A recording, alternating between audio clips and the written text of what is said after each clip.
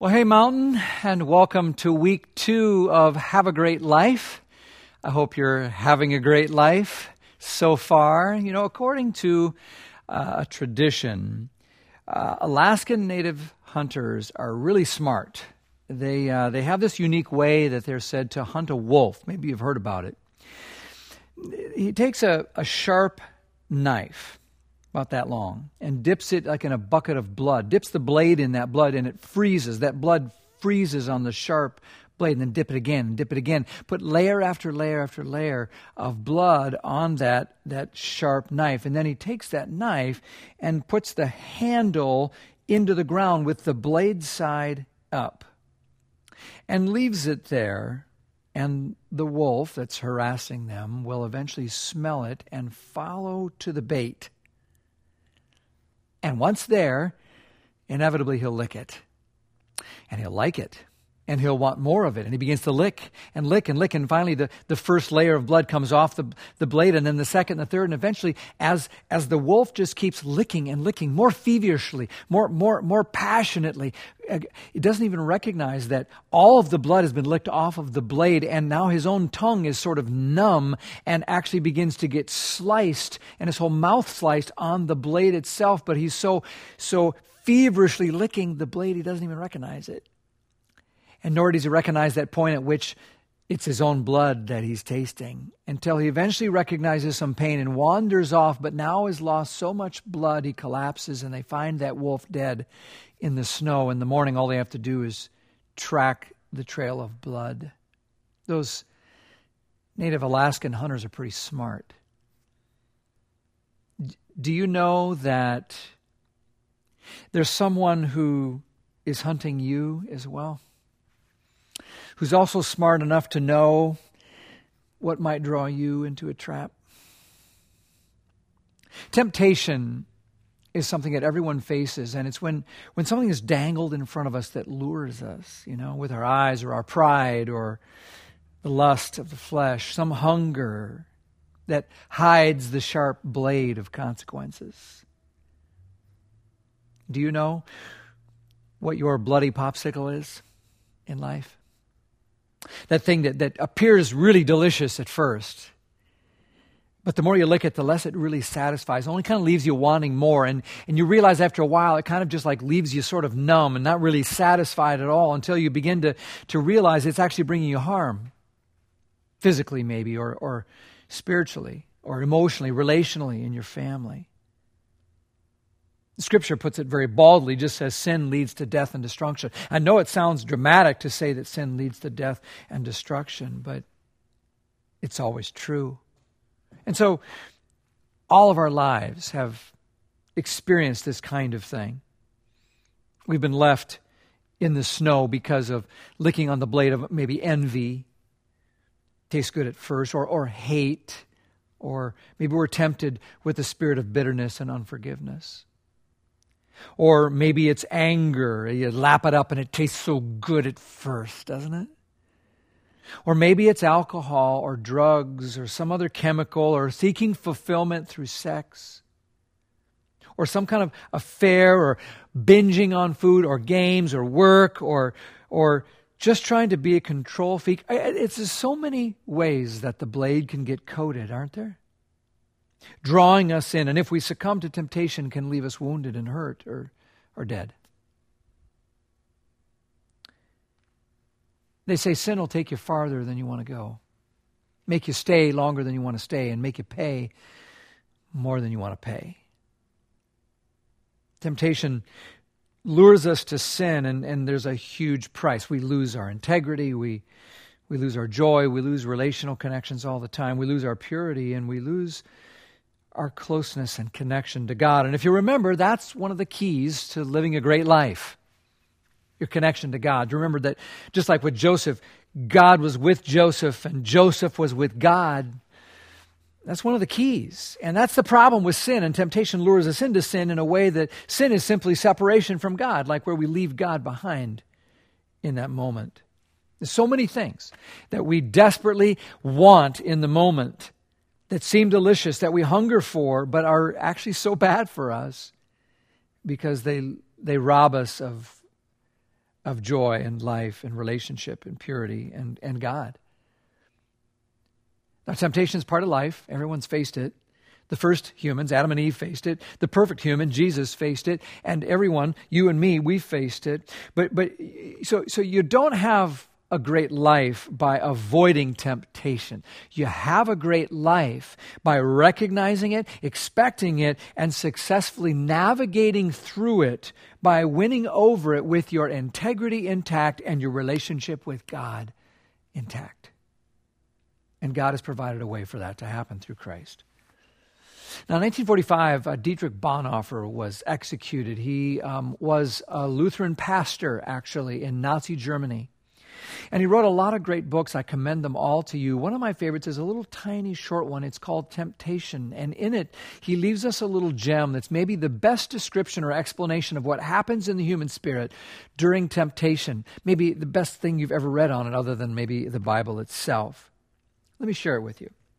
He says, in our body, there is a slumbering inclination towards desire, which is both sudden and fierce. Can you relate to that? With irresistible power, desire seizes mastery over our body, our flesh. All at once, a secret smoldering fire is kindled, and the flesh burns in its flames. It makes no difference whether it's sexual desire or ambition or pride or desire for revenge or love or fame or power or greed for money. Joy in God is being extinguished in us as we seek all of our joy in the creature and the creation. Listen, at this moment, God is quite unreal to us. He loses all reality, and our desire is only for the creature. Satan does not here fill us with a hatred of God, but with forgetfulness of God. Can you relate to that? Where we would never maybe say, oh, I hate God, but there are times when we forget God. And in those moments of wandering, we're left alone like a sheep without a shepherd. And in those vulnerable moments is where the wolf gets us. Every human has faced temptation in so many forms. It comes, maybe from material things is your bloody popsicle. You got to have the house, got to have the car, got to have the stuff. Or maybe it's personal temptation, fame or power or title. Or maybe it's sensual or sexual temptation, lust for another person, or actually for their body, rather than the desire to give yourself to someone as the Bible upholds as a noble idea. Rather, we just want to possess someone for our own good and really just their body. We're going to actually zero in on that last category a bit today because it's one that the enemy used on our man Joseph. And it's also one that our enemy uses on us a lot. And it's one bloody popsicle that's leaving a lot of people wounded and a lot of people dead these days. So let's catch up to our story. Joseph, as we wander through his life, trying to see some ways that we can also have a great life. Well, you remember his brothers sold him into slavery and they told his dad, well, he's dead. And Jacob believed him. As far as they're all concerned, Joseph is dead and gone, sold to these Egyptian traders who have now sold him to a guy named Potiphar, all right, who's the captain of the bodyguard. So here he is now. He's got a different culture, a different country, a different language, a different place, and here he is, a common slave to this guy who's a rough, rugged guy who runs like these bodyguards. And so Joseph is in a bad way. He's really in the pits, if you will. He's in a transition time that's unwelcome to him. And it's in those moments that, if you've ever been in a time like that, you'll recognize that the next words in the text are some of the most beautiful that you long to ever hear. Genesis 39 verses 2 and following says this, begins these ways. The Lord was with Joseph. The Lord was with him. And so Joseph, in this strange place, begins to succeed in everything he does. And Potiphar notices this, He does. The Lord's with this guy. And so Joseph, in this place that's bad and hard and new, God is with him, and that's the secret to his success. And he begins to progress, and so Potiphar gives him increased responsibilities. Here, take this whole job, and he gives him another promotion, another, until he eventually gives everything Potiphar possesses is under Joseph's charge. One heck of a promotion for a young slave. He prospered. He was making money. He was running a tight ship, and everybody loved Joseph. And here's a good point to remind ourselves of. When you're in that position, when you have greater success, you have some responsibility, some authority, whether as a parent or at a job or in society. With that comes greater measures of trust. And with that comes greater measures of vulnerability to temptation. I have to recognize in my role, I have a bigger target on my chest simply because I'm a father, I'm a husband, I'm a pastor. You've got one on you too. And if you're one of those successful people in business or the community, you're one of the you're effective and efficient, well then you've got to recognize that those blessings are benefits from God, but with it comes a greater vulnerability and responsibility to be vigilant. Thomas Carlyle said, adversity is difficult, but for one person who can stand prosperity, there's 100 who can stand adversity.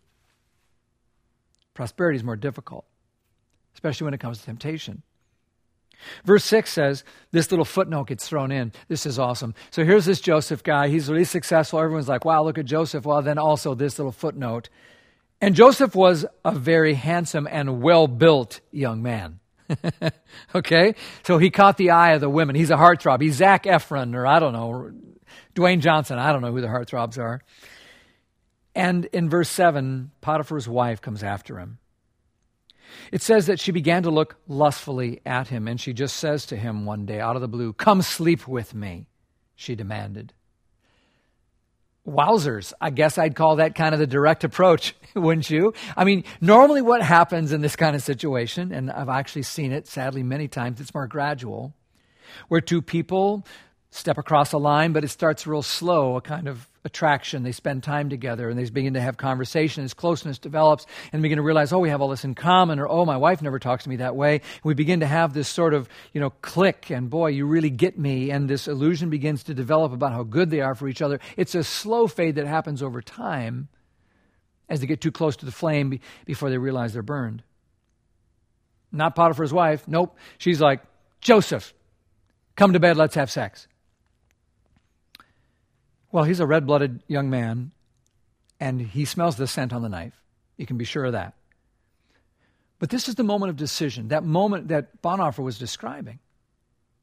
When God can seem so unreal. I've had them in my life where all of a sudden, the last thing on my mind, God wasn't just not on my mind, He didn't even enter my mind.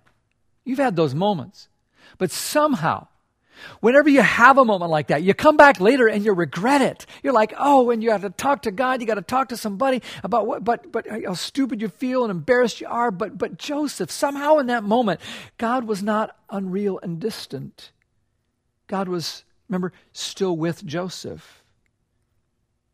If you're going to allow God into your life and ask Him to help you be blessed and have success, it only stands to reason that you'd invite Him in the moment of your greatest need during temptation. He didn't push the Lord away. And as a result, He could push the sin away. Verse 8, Joseph refused. Look, he told her, my master trusts me with everything in his entire household. No one here has more authority than I do. He's held back nothing from me except you, and that's because you're his wife. How could I do such a wicked thing? And then this line he ends with, it would be a great sin against God. How could I do this thing and sin against God? He says no, and he stands firm. And it's partly because he's loyal to his boss, and it's partly because maybe he respects her too much, and maybe partly because of his own principles, but the main reason is he says, I can't do this thing and sin against God. Sometimes, my friends, listen, loyalty and love are about the only things that will keep you from succumbing to sin. When you're in the heat of the moment and the motor's running, it's loyalty and love. Well, if you think, wow, I'm glad that's over.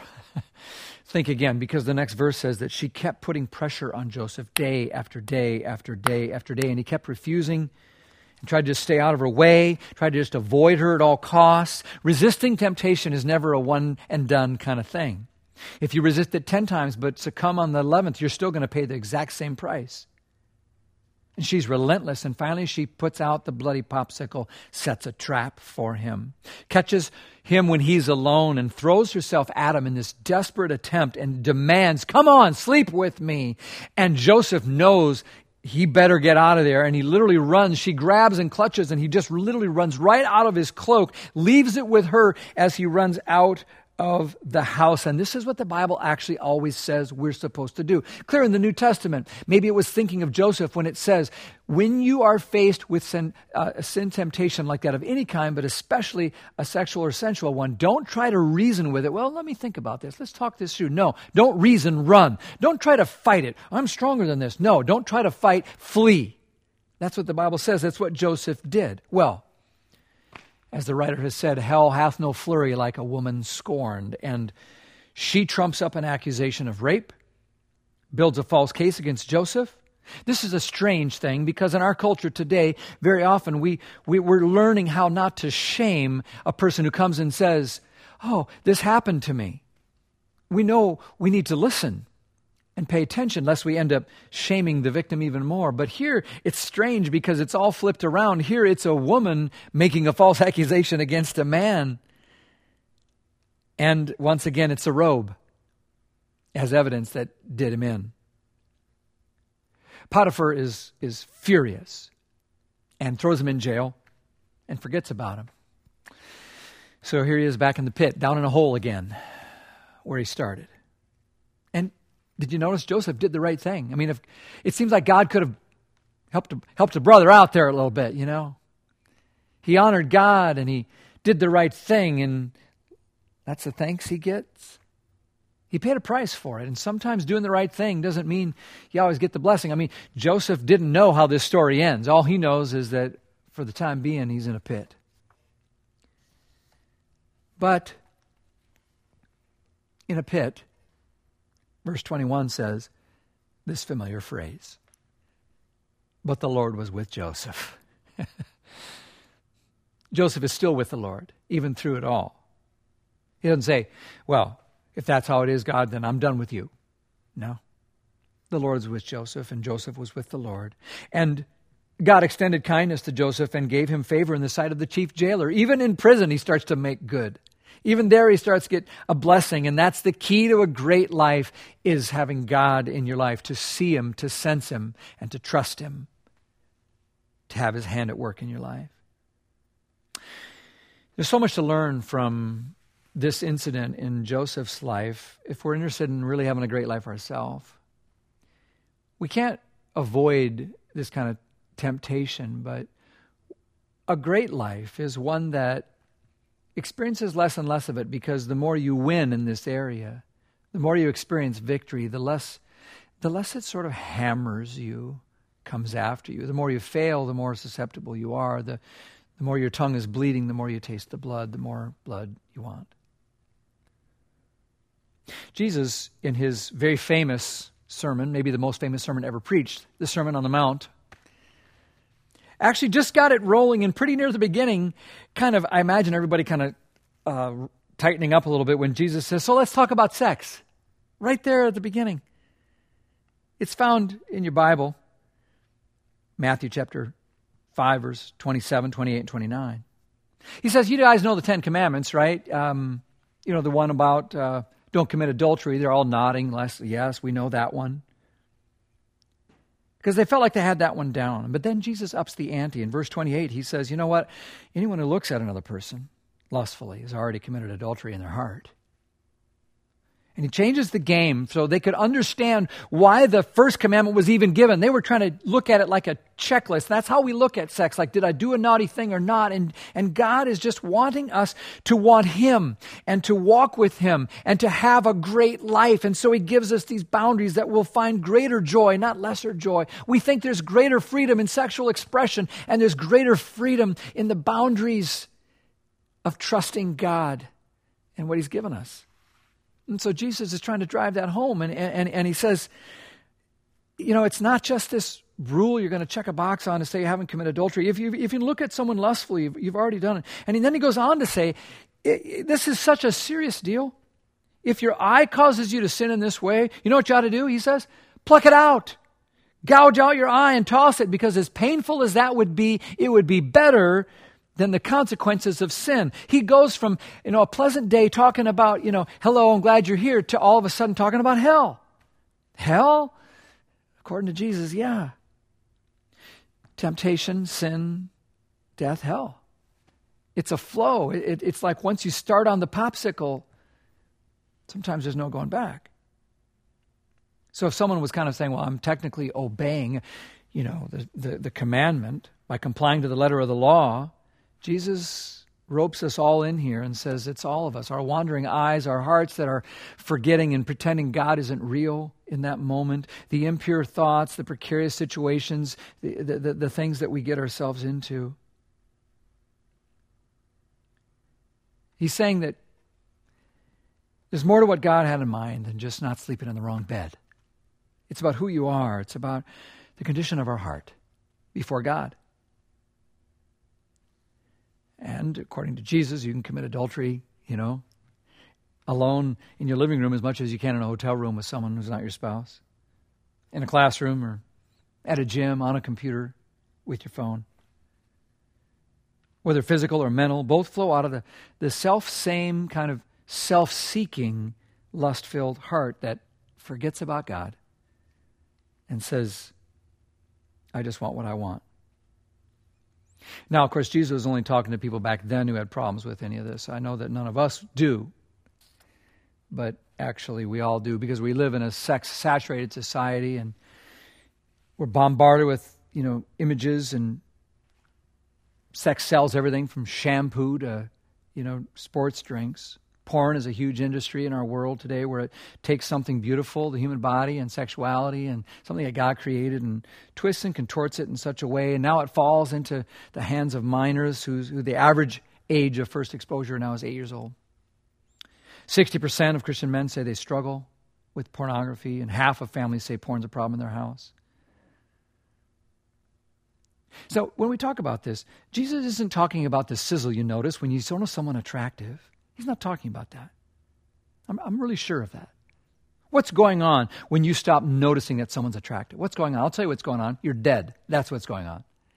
As long as we're alive, we're going to have that. That's not the issue. The issue is when the look turns in my heart, not just my eyes, but my heart, to something toward the purpose of lusting, to possessing, to saying, God, I need you over here for a minute because I want to go chase this bloody popsicle. Because it leads us away from the one who is with us. And only when God is with us can we have a great life. So let's talk about a couple of things that we can all do, just practical stuff. And I know it's kind of intense to talk about this, but we all want to win over this area in our lives. And so let's talk about a couple of things that we can do. Number one, according to the scriptures, from the life of Joseph to the life of Jesus, the first thing we'll say is, take it seriously. Take it seriously. Joseph recognized that this was a big deal. He didn't just say in the moment, well, I guess no one's around and no one cares. I'm a single guy and who cares? No. How could I do this and sin against God? He saw it for what it was. It's so easy to say other things like, man, just this once. What's the harm? Or my husband doesn't meet my needs like you would. Or if you do this, you'll prove you really care for me. Or I just need a friend right now. Or who is ever going to find out? We're alone. We're safe. Or I'm so lonely. God understands. He brought you into my life. And I really connect with you. Nobody gets me like you. Or just this once and then never again. Those are all actual phrases I've heard from people who've either said them or heard them and later regretted it, because they didn't take it seriously enough. And now they've got a wake of pain and difficult conversations with kids and employers, family members, and regrets. Jesus says in that sermon he preached, gouge your eye out and throw it away if you have to. Better to be blind in an eye than have both eyes in hell. Pretty strong language, don't you think? One second he's talking about lustful looks, and then he's talking about hell. He's dead serious because sin is serious. Friends, listen, sin separates us from God. That's the whole point. Sin, if you want your life to be and God was with Joseph kind of life, that's a great life. But you bring sin in, sin separates us from God. It's the very definition of sin. And so temptation is just the gateway. It's just the avenue. And so you can say it, you can poo-poo it, you can say it's not true, but I'm telling you, anything that separates you from God is serious. God would not have sent his son Jesus to die on the cross if this wasn't serious. So if you do what's right, Genesis 4:7 says, will you not be accepted? But if you do not do what's right, here's what it says. Sin is crouching at your door. It desires to have you, and you must master it. I was camping with Tom Moen. A lot of you know Tom. I was camping in northern Minnesota long time ago. Up in the Boundary Water canoe area. It's a very remote area. In the middle of the night, we're in our tent, and there's this loud thrashing up out of the water. We're on this island, and it's coming through the woods right toward our tent. Now, we've got our food tied up in a tree, and I think we're safe, but it comes closer and closer. I'm scared to death. And I'm pretty sure it's a bear. There's lots of black bears up in that area. I didn't want to get eaten, so my adrenaline's pumping, and I'm just about freaked out. I get pots and pans and flashlights, and I jump out of that tent, and I'm banging those pots together, yelling at the top of my lungs, chasing that thing and waving my light, screaming at the top of my lungs. I never saw the bear, but I heard it pounding through the woods and then jumping into the lake with a huge splash. Tom says he thinks it was a bunny. That's because he's jealous of how brave I was when I chased away a bear. But honestly, I was scared out of my mind because I didn't want to get eaten in the middle of the night by a bear, right? Jesus says, you ought to fear lust like that. You ought to fear temptation like that. Because it's no bunny, and before you realize it, it'll eat you alive. You must master it. It's crouching at your door. Or as the New Testament says, to flip the analogy around, 1 Peter 5:8 says, be self-controlled and alert. Pay attention. Because your enemy that prowls around you, the devil, is like a roaring lion who's there, seeking someone to devour. Take it seriously, because sin is serious business. The second thing that's so important and super practical that we can learn from Joseph's life and from Jesus' life is this. Don't just take it seriously. Deal with it ruthlessly. Deal with it ruthlessly. I mean, this is a big deal. Joseph didn't try to reason with her. I mean, right away, he didn't flirt, play with fire, and have a little game and talk about it. You know, he just ran out of there, left that coat behind.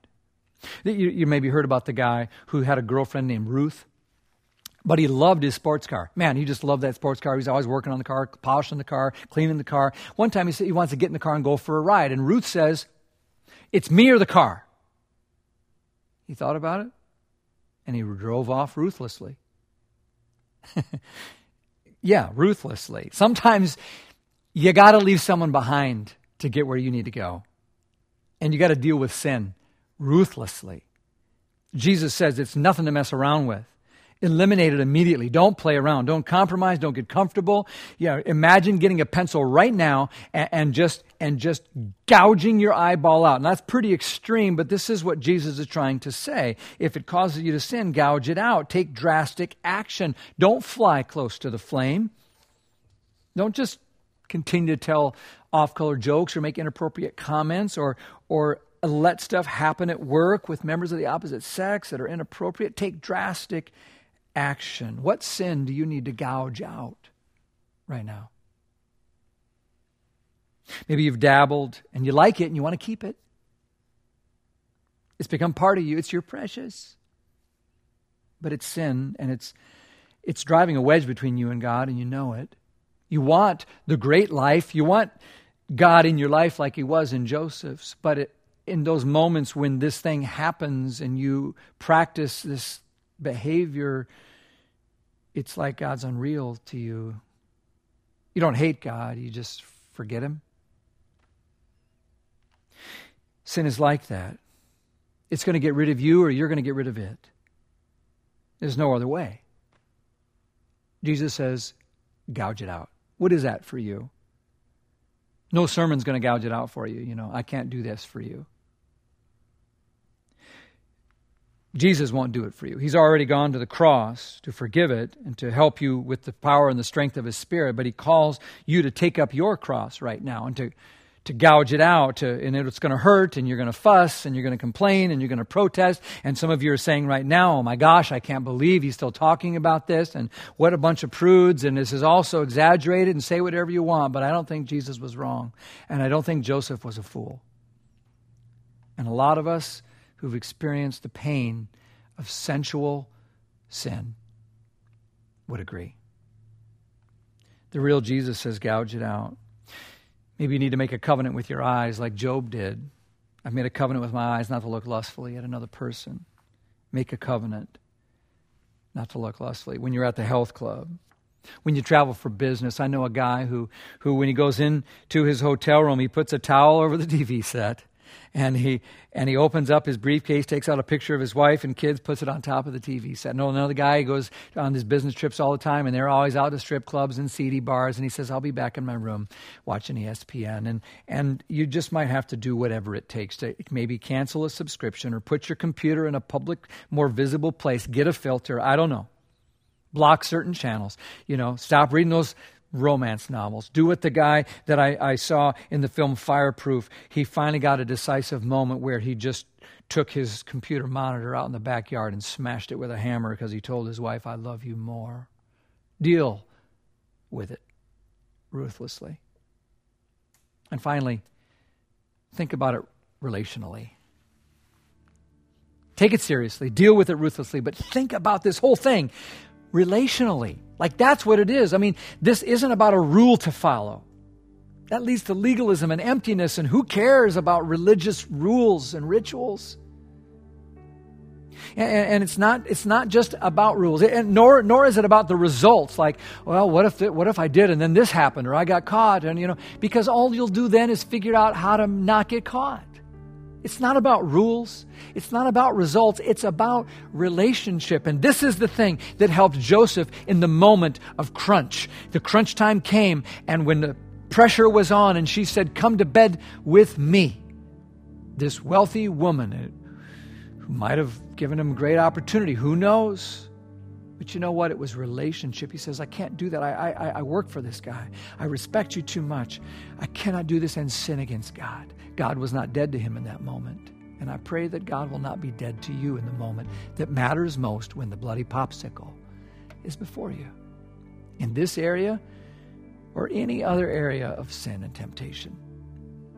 I cannot do this thing and sin against God. You know that man that I told you about that smashed his computer monitor and told his wife, I love you more? That's what Joseph said to God. It's what you can say. Get some help. Go to CR. We'll put some resources out for you. But love and loyalty is the thing that'll get you out of the bind.